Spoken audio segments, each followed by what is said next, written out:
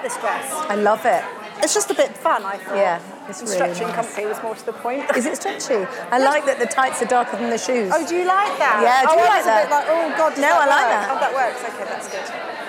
There's some fabulous outfits out tonight, aren't there? Yeah, I think we should maybe comment on that.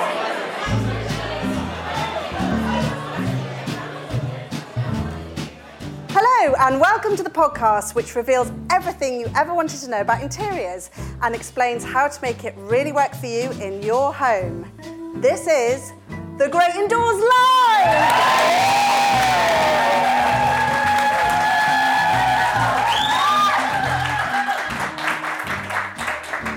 Whoa! Gosh. That's brilliant. So we are on tour in Ireland, in Dublin!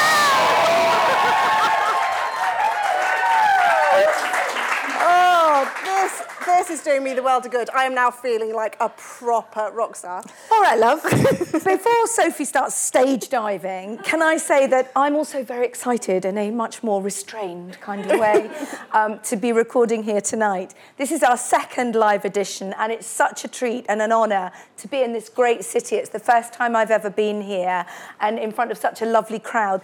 Special thanks to DFS who've brought us here and who very kindly sponsor this podcast. DFS offers exclusive ranges designed in collaboration with brands including French Connection, Jules, House Beautiful and Country Living. So thanks so much to all of you in the audience for coming and to all you listeners for downloading, rating and reviewing and generally making me feel like a complete rock star. Please keep at it. And did you know, because I only found this out the other day, that on Apple Podcasts, there are no limit to the number of times you can rate the show. So every time I go in, I give us a 5-star. So tonight we are in the Dean Hotel, fabulously chosen by our sponsors. So thank you, DFS, for sponsoring the show and tonight and choosing this brilliant hotel. Because I think when you've got two kind of like design gurus like you and I, Kate, it's quite hard, isn't it, to impress gurus? us? Oh, well, that's what I'm calling us.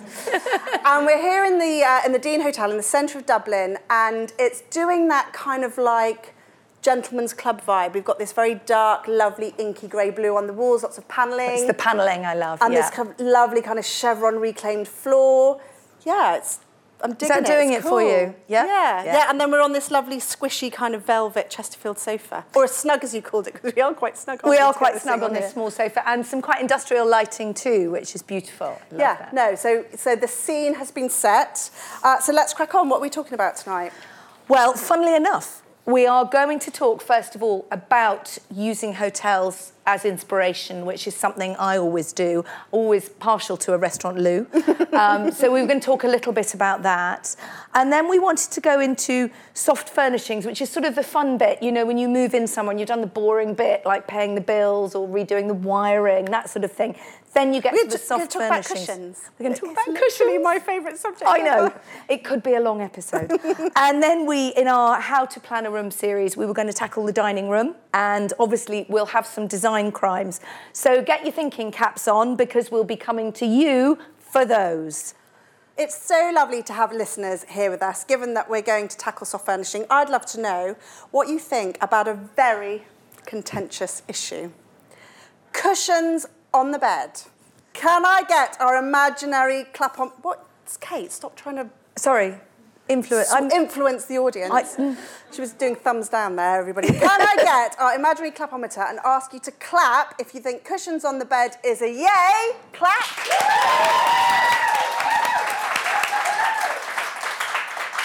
Or a nay? Is it just me? OK, let's park that one up for now, and we'll come back to it, I'm sure. But for now, on to our first proper topic of the evening, hotel inspiration. Kate, as she said, generally gets a bit obsessed with hotel loos. Isn't that right? Have you already checked out the loos here, Kate? And what is it about hotel toilets and pub toilets anyway with you? Come on, share. Do you know why I like them? Because they're very often, it's such a small space, so you can be really bold with it.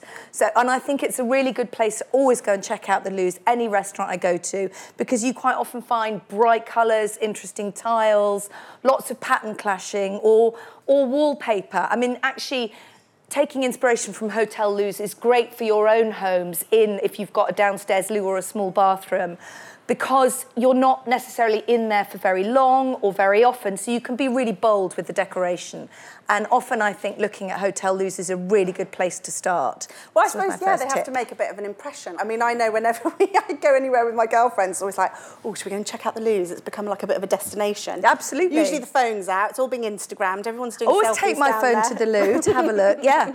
And you do, and it's often a sort of precursor to stuff that's coming as well. You see colours that people perhaps haven't, you know, brought into their own home straight away, and you can have a bit of an experiment. So the loo also, but actually in terms of hotels following on from the loo, bathrooms, actual bathrooms in hotel rooms, I always think are a really good place to look because they tend to be quite small, so you've got a lot going on in a small space. And given that we all live in small houses, I think certainly in the UK we've got Speak for yourself, I've got an absolutely Yeah, she lives in a castle in the country. The rest of us in small houses and new build houses. We are building the smallest houses in Europe. So you've got a lot to get into a small space. And actually going into a hotel, you have to see how they get a lot into a very small space in a bathroom. So there'll be a shower, maybe a bath.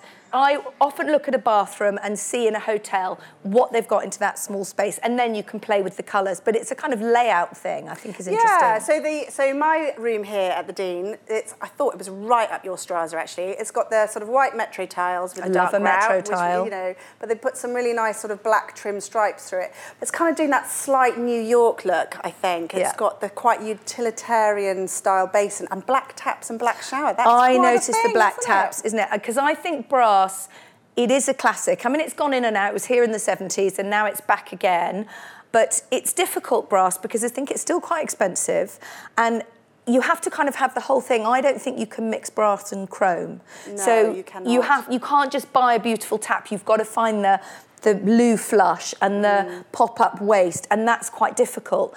But if you want to have black, you can mix that with the chrome you've already got. So it's much easier to do. It's more practical. And it's actually coming through quite fast now, isn't it? I know a lot of the DIY sheds are doing the black, like you say, making it more affordable. So that's what they're doing here. And then I think generally the ethos of this hotel is that slightly upmarket, cool, trendy, urban gentleman's club thing. Like I said, there's lots of Georgian styling here with the panelling, so it's quite grand, but then there's like really rustic scrub floors, slabs of marble, cement tiles. It's lots of natural materials, isn't it? Yeah, but it's mixed, it's lots of historic references, crystal doors. I think that's the difference that we've seen. I think someone said to me, this hotel, correct me, has been here for a couple of years now. A few years ago, it would have been more rough industrial, if you like, wouldn't it? Maybe would have had white walls and scuffed floors and the black touches, but now this idea of bringing in rich colour and it's a bit more luxurious, so it's kind of in industrial luxe. Is that the new trend? Yeah, industrial luxe, and I'm loving the fact that it feels very dark and cosy. It was an absolute nightmare to put my makeup on before coming here. My room is so dark. But it's all that dark, clubby, moody lighting everywhere. And quite mid-century furniture as well. Yeah. And quite bold colour combinations. So in the rooms, my room, I think, is painted this lovely sort of soft, is it an Air Force blue or grey blue colour? It's very, very dark, isn't it? It's quite a dark, rich colour, but there are orange chairs in my room. So that's a really nice colour combination. You're very happy here, aren't you? I'm quite happy here. Ticking your boxes. It also reminds me quite a lot of those sort of Soho House Group hotels. It's got that kind of vibe, feel, which has been so massively popular, hasn't it? I mean, I first went to Babington House. I think that was one of the... Well, Soho House was obviously in Soho. That was the original. And then there's the Babington House down in Somerset. And then I was lucky enough years ago to go to the one in New York. But it was lovely because every time you go to a Soho House hotel, you feel like you're in a club. And that was the idea they were trying to create, this feeling like you're in this private members club.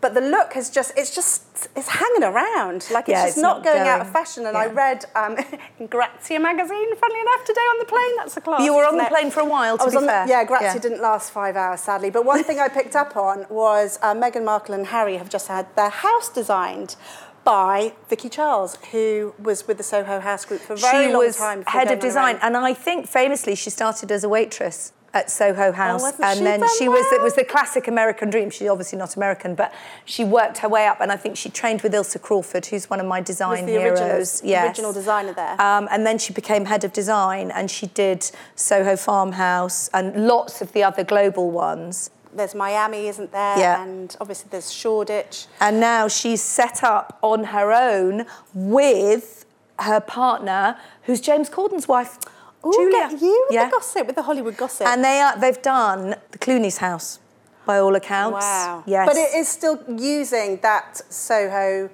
house group aesthetic, which is kind of like posh country house hotel. It's posh with a trendy country. twist, It's quite cluttered, though. Some people don't like it because there's too much going on. This is a little bit more pared back in here. Right. Yeah, it feels a bit more urban. Yeah.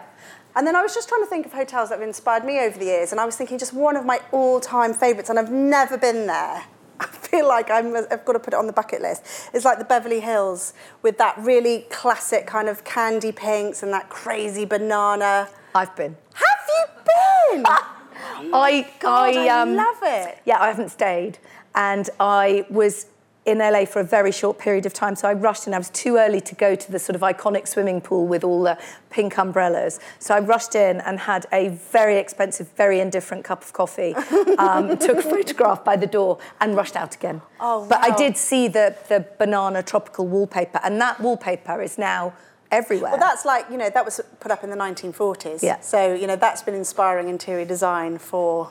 And it's massive years? now. And also pink and green. Yeah. May have just painted my bedroom and pink and green. And all those sort of the bold stripes and stuff. Yeah, I just love it. So I think it's really interesting to, we talk a lot on the podcast about where do we find inspiration for an interior design, but they're right up there for me, hotels, whether you get to visit them or not. And that's always the first place I look, even if it's just on Google, hotel rooms, to just, because you can't always visit them, but just to have a look at colours. And new hotels specifically will quite often be ahead in terms of the design. So you can see if a new hotel opens, what it's doing. That will be filtering down to houses a year or two later. So it's quite a good idea. To spot good way trends. To see what's coming. And I think as well, when you're booking a hotel, I go straight to the room images. Yeah, absolutely. Probably before I've looked at availability or the cost. It's just like, what do the rooms look like? So coming up shortly, we're going to talk about soft furnishings and, of course, the guilty pleasure that is design crimes. So listeners, do keep sending them in and any other comments and queries about the show. And after the last edition, where Kate tried to ban white paint... It's not strictly true. I've been inundated by people completely confused on that one. Yeah. Particularly on woodwork, like skirting and doors. A listener got in touch to say, what colour should I paint the woodwork if the walls are brick? So what do you say to that? If you've got stone walls, or if you're in a stone cottage, or bare brick walls. Black. Oh, no, really? I'm going to. Well, you know what I'm going to say? It depends on what your furniture is in the room, but I would definitely not have them pale if you had brick walls. So pick a colour out of the furniture. No, probably not black. You're thinking more of like a dark navy grey. blue. Oh yeah, navy blue. There you go. Nice. Or I was thinking of maybe grey. I've killed grey as well. I've banned white and I've killed grey. So I think we're going with navy blue. Okay, well I'm happy with that. What else is left? Or I would go for maybe like a stone colour. I was thinking if you've got like a Cotswold stone wall or something like that, you could pick out one of those deeper stony colours. Yeah. Just again so that the skirting's not popping out and jumping. It's all about blend away. Yeah. Or paint it navy and pop it out. And contrast. And contrast. So there you go.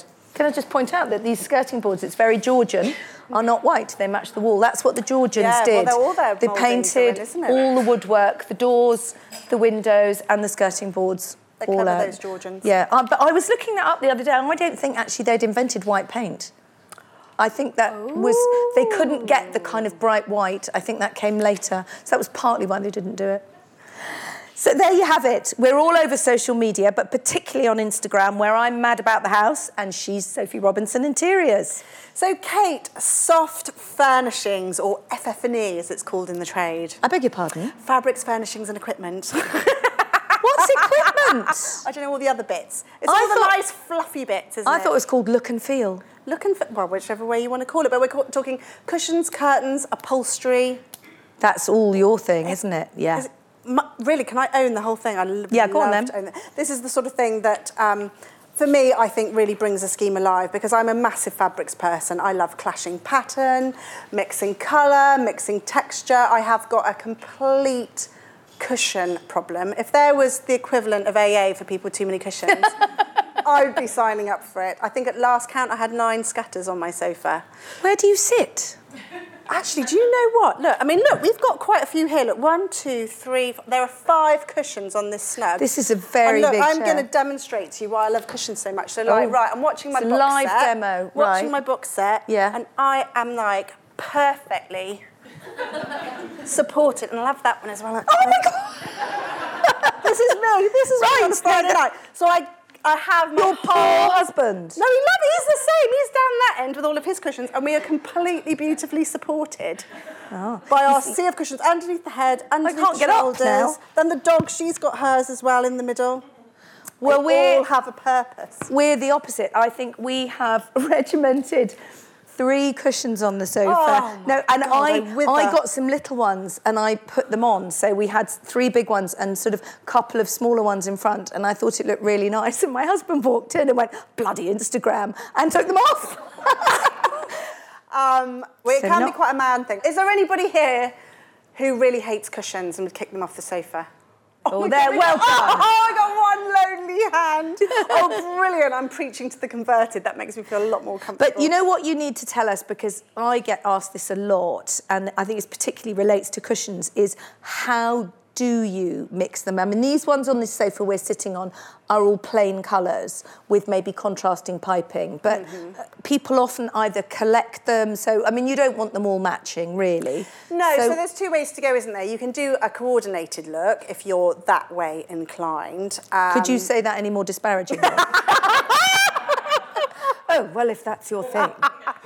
And then you would be looking at probably... So, for example, if you're using a tonal colour palette, I mean, even neutral tonal colour palette. Grey? Yeah, well, 50 Shades of Grey, something like that.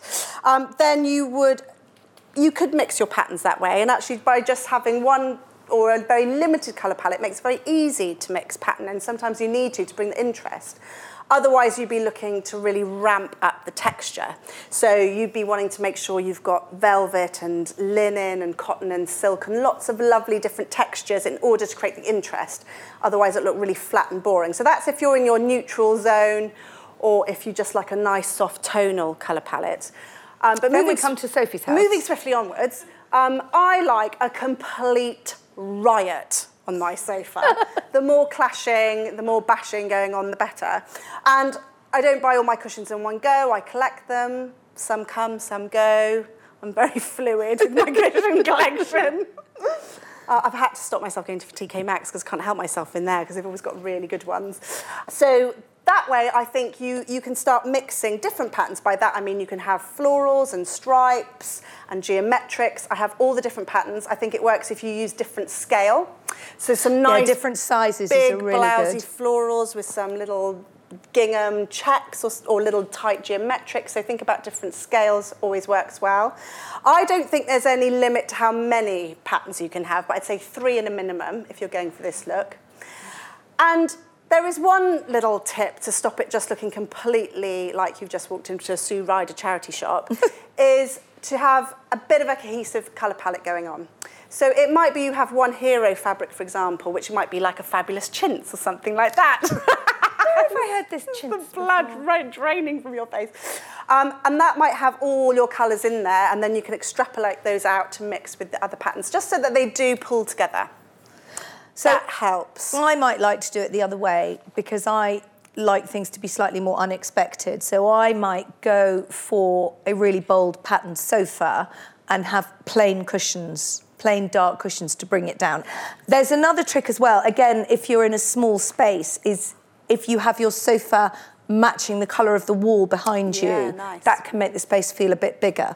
I'm all for patterned sofas, though, at the moment, and I think in terms of a trend, we are going to be seeing loads more bold, floral, jazzy, printed sofas. And you can either be like me and then pile more pattern on top of that, or like Kate, like you say, and add the plain. Another way of doing it, if you find a patterned sofa too much of an investment, is to go for patterned upholstered footstool. You see, again, I always... You've got that as well. But yes, I do. I like a footstool, a upholstered footstool, rather than a coffee table, because for me, it's an opportunity to get another pattern in the room. And another pop of colour. So I have an upholstered footstool, and then I use a large tray or a pile of coffee table books to create my surfaces to put drinks or mugs of tea on or whatever, to make it a bit more practical. So yeah, so you can get sofa, footstool, cushions. Where else can we get our fabrics in the room? Windows. Yeah. But I like this window treatment in this room we're in, which I like a blind. This is and a very I think tailored it's very Roman blind. They're Roman blinds, and you can always put stripes with florals, I think, that's and it always looks nice. great. So if you've got lots of patterned cushions or a patterned sofa with plain cushions, you can bring stripes in on the windows. I mean, you've got stripes on your windows. Yes. But they're curtains, not blinds. Yes. Well, I really love a Roman blind. I have to say that's probably one of my favourite window treatments. One of the reasons why is because you don't need a lot of fabric. So I tend to go, if you've fallen in love with that amazing Pierre Frey fabric or something that's just like eye-wateringly expensive, you could either make a cushion out of it, because obviously some of it is so expensive, or, sometimes you only need to buy a metre, and you can create a really amazing Roman blind, whereas if you were going to create curtains out of that fabric, you'd be into telephone numbers before you knew it. It would be so expensive. Because if you're doing curtains, you have to do them generously. Yeah, you do. That's the key to a curtain. You've got to have enough material in it to make it look generous. So quite often blinds is a good idea. Yeah, so I tend to use my really luxy designer fabrics as a blind. And then in my house, I've got 3 windows, all quite, because I did tell you I've got a very large house. Did I tell you that, Kate? You mentioned that, yes. My really large house, my really large living room. The windows are massive. So I actually ended up buying some ready-mades from Habitat in the sale, and I sewed 2 pairs together to get the width. Yeah, that's a good idea. And they sold them at eyelets. Personally, I think eyelet curtains are just...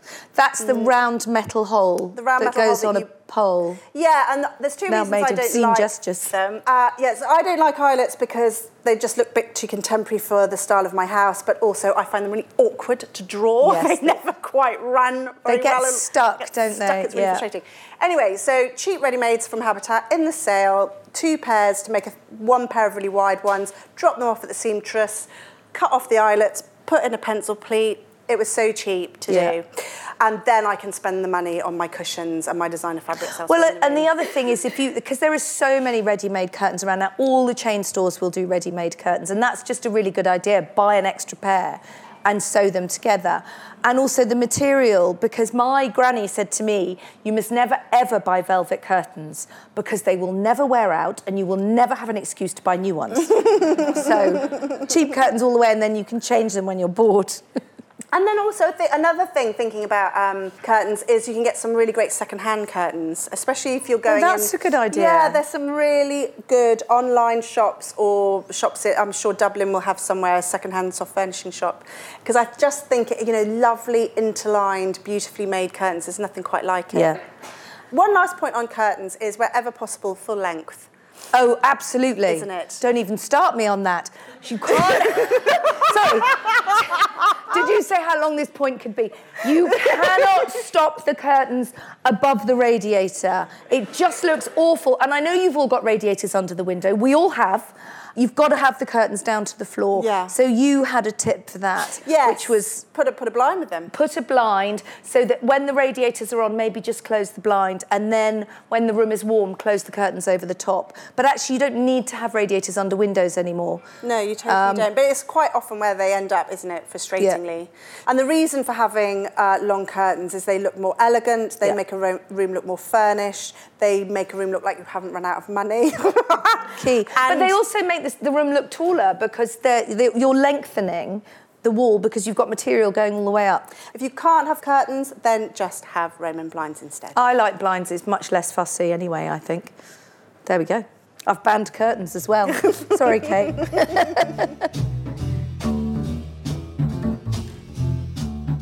So now we're coming up to our next topic in our how to plan a room.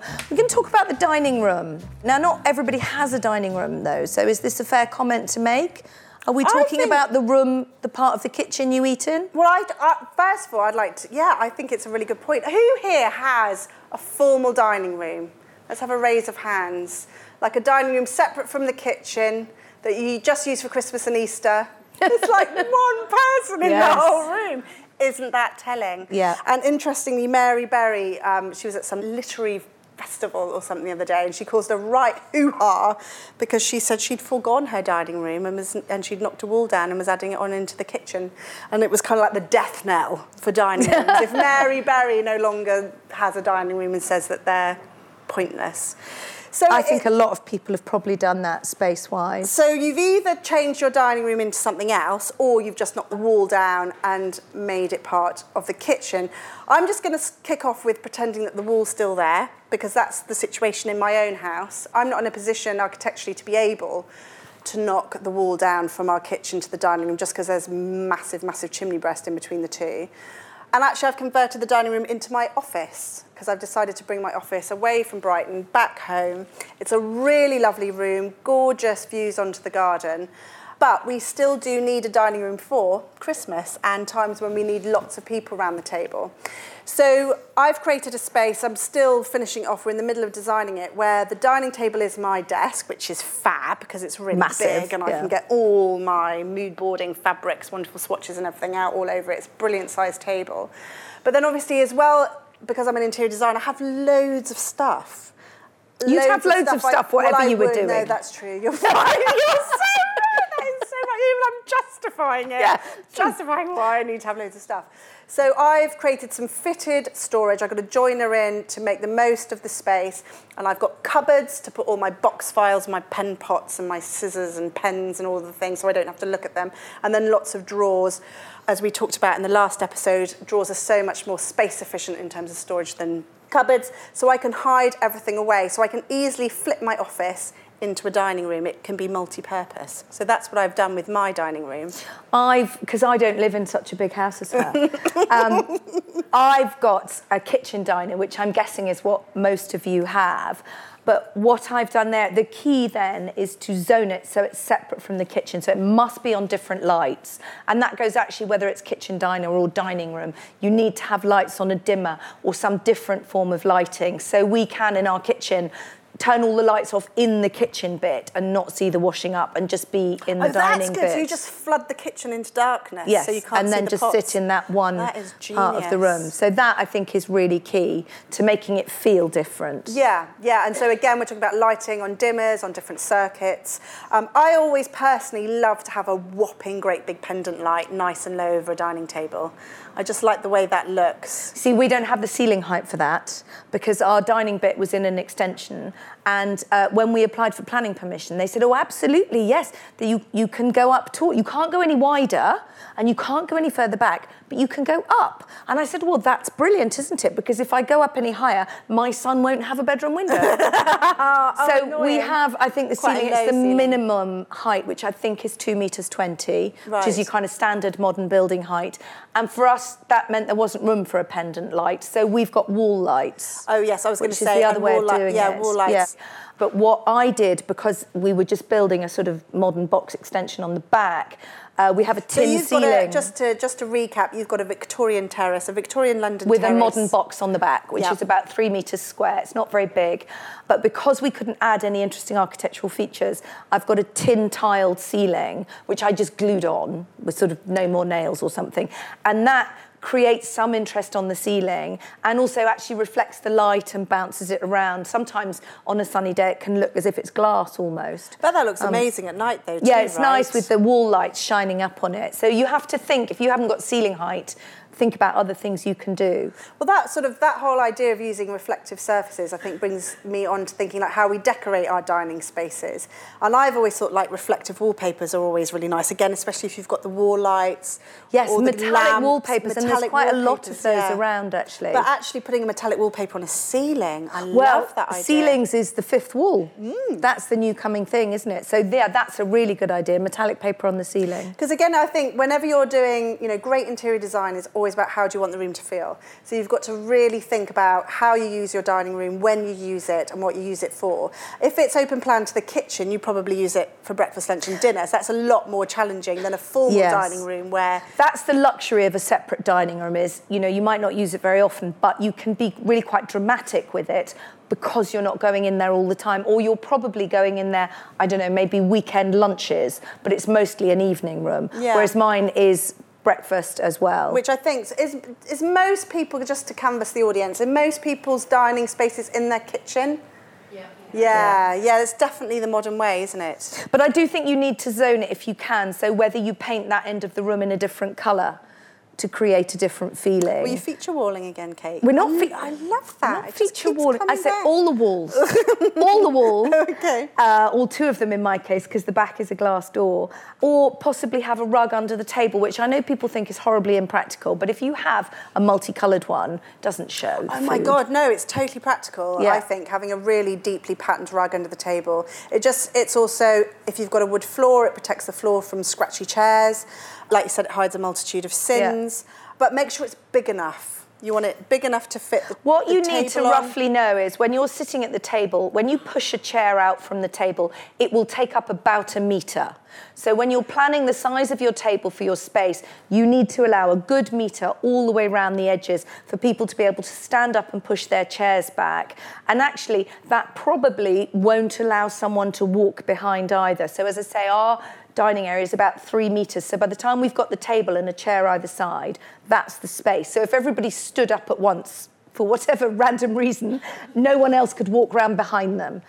So you need to be slightly aware of those measurements when you're planning the space. Yeah, and then that's a great opportunity to then look into the type of table that you have. I mean, it doesn't always have to be a rectangle. Sometimes a round table can suit a particular, I think especially in open plan spaces, I love to see a round table because it creates a lovely flow of traffic. Round tables are good if they've got one leg down the middle. The problem I have with square tables is there's too many legs, that you get people's legs, chair legs, table legs, and it's quite uncomfortable to sit. Tables. Yeah, is always really practical. Yeah. And also, if you're looking for the table, don't have the table too wide. Sometimes you see these really wide tables and it's difficult for conversation. Actually, a narrow table allows you to talk more easily to the people opposite you and next to you. Sort of oval or oblong tables. Yeah, they're really hard to find oval really tables. Hard to find, but really lovely to sit around because, again, you're not creating that heads of table thing. You're creating more of a round table, but it sort of works better in the space. I suppose, again, with our dining spaces, I've already said that mine doubles up as quite a serious office, but quite often in family homes, it's also a place for homework too. So, you know, again, it's like how hard we make our rooms work. It's somewhere to dine, it's open to the kitchen, but also we might need to think of an area to create a bit of a homework area or a bit of a home office area. So that's when we want to think about not just the table, but also establishing an area for there to be a desk or some stationery storage. Just a bit of storage or something, isn't it? But that's why a sideboard, if you've got room for one, I haven't, but they're brilliant pieces because you can have one end with your drinks in it, and also you can have then ambient lighting because you can have a table lamp on them just to change it up from wall lights or overhead lights. But you could also store the printer or filing cabinets. So, design crimes, Sophie's favourite part of the show, but where we alienate all the audience. You've had plenty of time to think about it. Who's going to kick us off with a design crime? Don't be shy. Giant ceramic dogs or Diamante panthers. I've never even seen a Diamante. Where'd you get her? Can I just say, for the sake of the audience listening at home, it's a design crime. there's a bit of a bust up in the audience now because the lady sitting next to the one who suggested the Diamante Panther has said she's got a Diamante Fox. So there'll be a short interval while we break them up. Welcome to Dublin. I tell you what, I quite like, I was going to say a diamond dog, but that's a David Bowie song, isn't it? Okay. I quite like it. You know, I wouldn't be averse. I hope my husband's not listening. What, a Diamante Panther No, not a Diamante Panther. I've always quite fancied one of those giant tigers. Have you? Giant China tiger, yeah. So I have a secret kitsch side. Yeah. It's a fine line There's to tread, a fine line, isn't there, between kitsch and sort tacky. of knowing kitsch and tacky and having too much of it. Do you know where I stand on this? I somehow feel like you've either got to do it like you're doing, where you've got this completely seamless, oh so chic and pared back and beautifully created home. Did I tell you how much I liked you? And then you've got like a mad diamond dog. Or you've got to go completely Pat Butcher on the whole thing. And just, do you know what I mean? I just think, no, this is, welcome. I just think you've got to She's fallen off her chair. All I'm saying is if you've got a Diamante Fox, I hope you've got the whole menagerie to go with it, because I think Elton John, you know, that's your design icon if you're going down that road. I think you've just got to make it really over the top and fabulous. Well, does anyone else dare tell us a design crime or suggest one? Any more? Oh, Oh, yes. yes. Okay, overhead light fixtures that are too small for the room. Oh, yes. Like wearing tiny little earrings. Yes. Looks awful. Yeah, no, that's absolutely a crime. And also, for me, when there isn't enough ceiling height and so they're too short, you know, that sort of lampshade on a tiny little stunted plastic flex is no good. Yeah, I think rule of thumb when you're buying pendant lighting, just go bigger than you dare and you'll never get it wrong. But you will get it wrong if it's too small. 100%. And if you haven't got enough room to have it in the middle of the room, and this is a real bugbear I have with central pendant lighting, is particularly in bedrooms, it always seems to just hang down and illuminate a random bit of floor at the end of the bed because, you know, it's not in the middle of the room. So it's serving no purpose at all. So what you can do then, if you could change the flex and hook it over, say, into the corner of the room and have it hanging down, and then almost it becomes a feature. It's like having a floor lamp, except you've freed up the floor, and obviously the more floor space you see, the bigger the room looks. Offsetting into a corner can look really fabulous. Yeah. Yeah, I think it should just be like your jewellery, the bigger the better. That's always been my motto. Well, someone said that, you know, pendant lights are kind of like the earrings on an outfit. Yeah. So you can really go big and bold with it if you've got the space, or move it into a corner. And just, they have to look good when they're off and on. That's also sometimes things people forget. Yeah. Time for one more? Small rugs in the middle of a really big room. Rug island. The rug that's too small for the I can't space. spare a rug island. Go on then, vent, because this is one of your biggest pet hates, isn't it? It is my biggest pet hate, because it doesn't pull the room together. You then end up with rug island with little coffee table boats sailing away down the middle of the room. And that looks awful as well. It doesn't look joined together. It doesn't pull the room together. And also I think people then, they don't feel they can sort of walk into the room because it's an island, so they're frightened to sort of step on the carpet and get anything. It makes them scared. So, yeah, that's a massive design crime. You've got to buy... Shall I stop? I just thought you were losing it a little bit. You've got to buy the biggest rug you can afford, and you've got to have, at the very least, the front legs of the furniture on it all the way round, and that works in an open plan space as well. And in a bedroom, it's lovely if you can get the bed on the rug. That looks great, and then the rug comes up around the side, so as you get out of bed, you can step onto the rug, and it loops around the front too. It just pulls the room together, like you said. Because sometimes you see that just a little rug at the bottom of the bed. Another rug island. Well, that's really random. At least have it at the side where you might step on it. What are you doing at the ends? That's a very strange thing.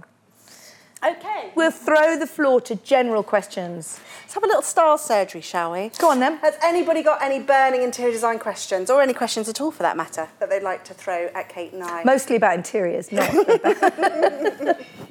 What has been your design crime?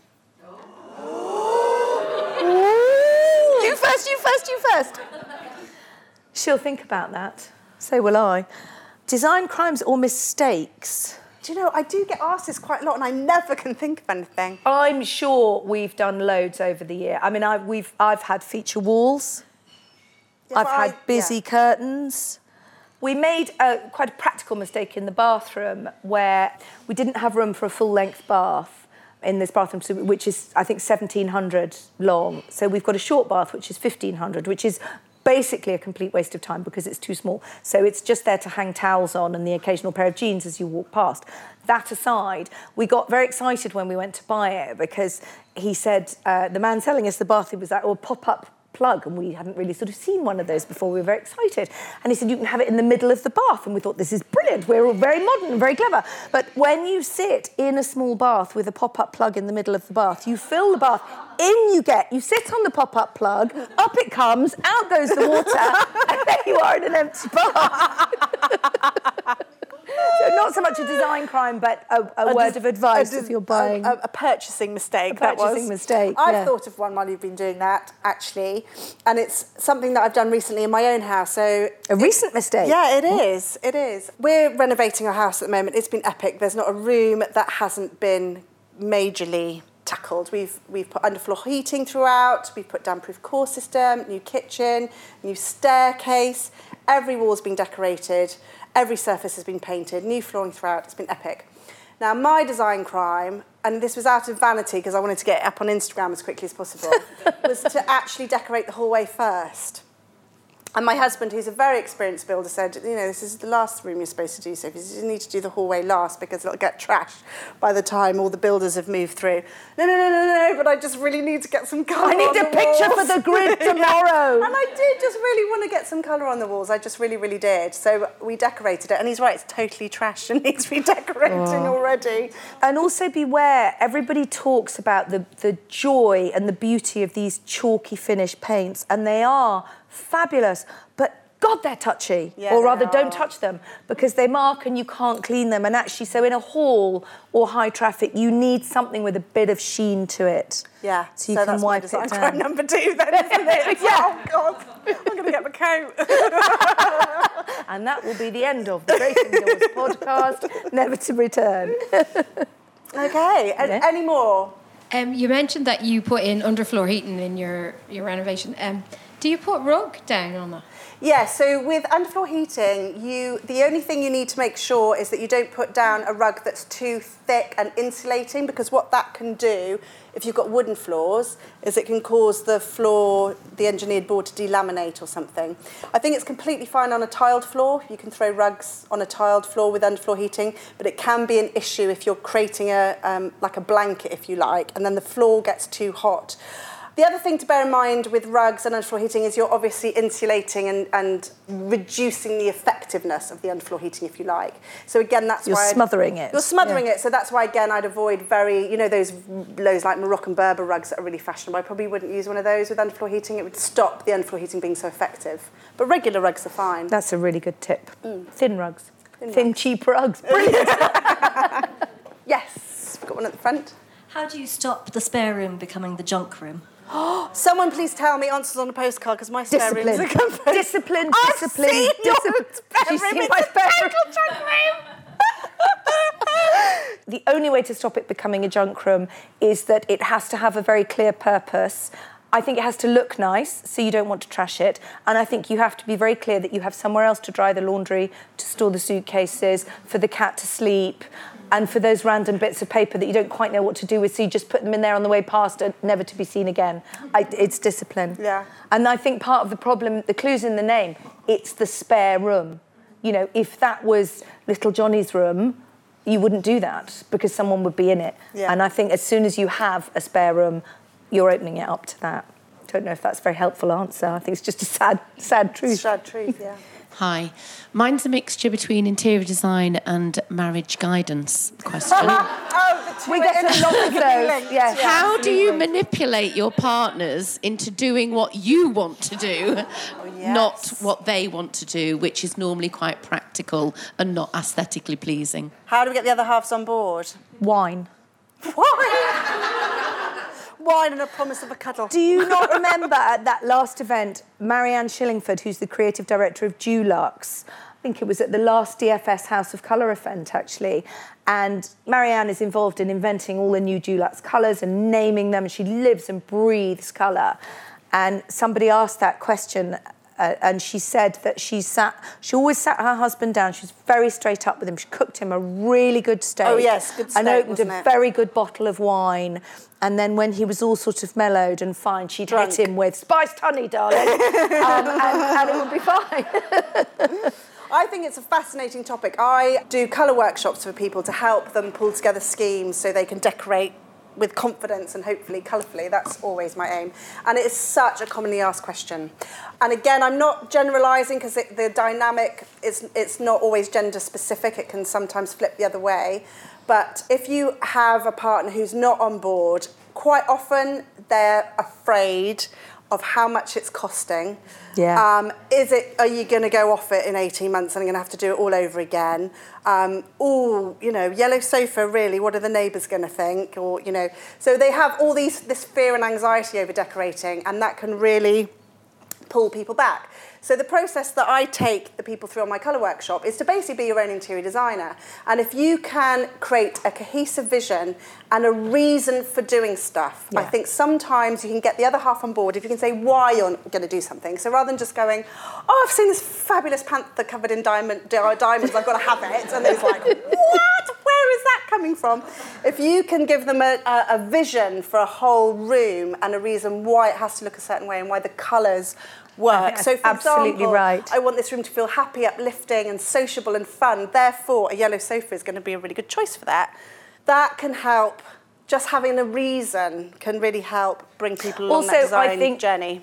I mean, it's a bit of a sort of cliche give and take, but I think you have to give them a little bit in the room. So what you need... Well, it's dangerous. Well, you know, it's like when you're dealing with toddlers. You don't want to give them too many options about what they want for tea, but you give them 2 or 3 options, all of which you pre-vetted and pre-approved and know that you can live with. Then the key is also to present them in reverse order. So the one you want least first, and then they might only remember the last one, but they then feel they've got ownership and they've had some control of it, and you're quite happy with that result because you knew you would go with it. Yeah, and I think, you know, in all seriousness, they do need to live there too, and I think it's good for everybody to be on board with a project if they can be. Time for one more? Is there one more? Oh, yep. I'm just wondering, in a room, how do you decide which wall is going to be the feature wall? What makes it? Great question. Stand out. Great question. So first of all, you've got to decide why you're doing a feature wall, because I would first of all say sometimes a feature wall is the feature wall of fear. It's like, oh, I really love this deep blue colour, so I'll put it on one wall. It's like, wait, maybe consider it could look awesome on all 4 walls. So I think that's the first question to ask. Why are you only doing one? If you're going for some really crazy, mad jungle chintz wallpaper that quite frankly look insane on 4 walls, then you know, maybe a feature wall is the wall. Or just do the ceiling. Or just do the ceiling. Rather than a wall. It's feature ceiling. So I think questions to ask are, why a feature wall? If it is a feature wall, where do you want the focus in the room to be? Because wherever you put that colour or your print is what's going to draw the eye. So you've got to think of your room's best aspects, if you like. So typically in a bedroom, I always think that the wall behind the bed is quite a good place to draw the eye, frame the bed. Sometimes if you've got a big headboard as well, that can help like knock it back because you don't want it to be too dominant in the room. It can make the room feel quite disparate if it's just this one block of colour. I actually think a feature wall is the one that in the bedroom, it's the one room where it can work really well because it gives you a feature, a focus when you come into the room, but you don't see it when you're in bed, obviously, or asleep. So you don't get bored of it. It's not too much. I think, you know, the problem is you want something really mad and zany, and then you don't want to look at it all the time. That's true, especially with the pattern wallpaper thing. I think the other thing to think about, and this is where they can work quite well in open plan spaces, for example, a feature wall can kind of zone an area. So if you've got a big open plan kitchen, living, dining space, with a little study area or a library nook in the corner. Sometimes just doing that in the colour can just say, right, this is a little separate, quiet, little zoned area away from the bigger area. So it's all to do with, I think the feature walls have got a bad rap because they've been slapped around quite randomly. So I think they do require you to think, what am I trying to say? Where do I want the focus to be? Am I trying to zone a certain area off? What's the mood I'm trying to create? Once you've answered all those questions, hopefully by the end of it, you'll have worked out where it needs to go and if you actually need it at all. Well, that's what I was going to say. I think in an open plan space, as Sophie was saying, to zone it, maybe not one wall, but maybe 2. So you're creating a corner that has a purpose for working or for dining, or that's your reading area or something. I think if it's just one feature wall in a sitting room, I struggle with that a bit more because it's usually the chimney breast. That's already got a feature on it. It's got a fireplace on it. So does it need anything else? And what I would do, if you do want to do that, rather than just do the chimney breast or just that one wall, I would then suggest you do the woodwork, do the skirting board to match. So then you're giving that feature wall a reason to be there because it's tied in, if you like, with the skirting board. And, you know, as we've said, it doesn't have to be white. It can be pink, it can be magenta, green, any colour you want. But take it round the edge of the room and up over the door, which may be opposite or to one side. And then it looks like you had a reason for doing it. I think the key to anything in interior design is it's got to look like you meant it and that you did it for a reason. OK, so our producer Kate is now making faces at us, so that probably means we need to stop here, although we could keep talking all night, couldn't we, particularly about feature walls. So thank you so much to Kate Taylor, our producer, and of course to DFS for sponsoring the podcast. So for everyone else here, it's time to head to the bar, and for those...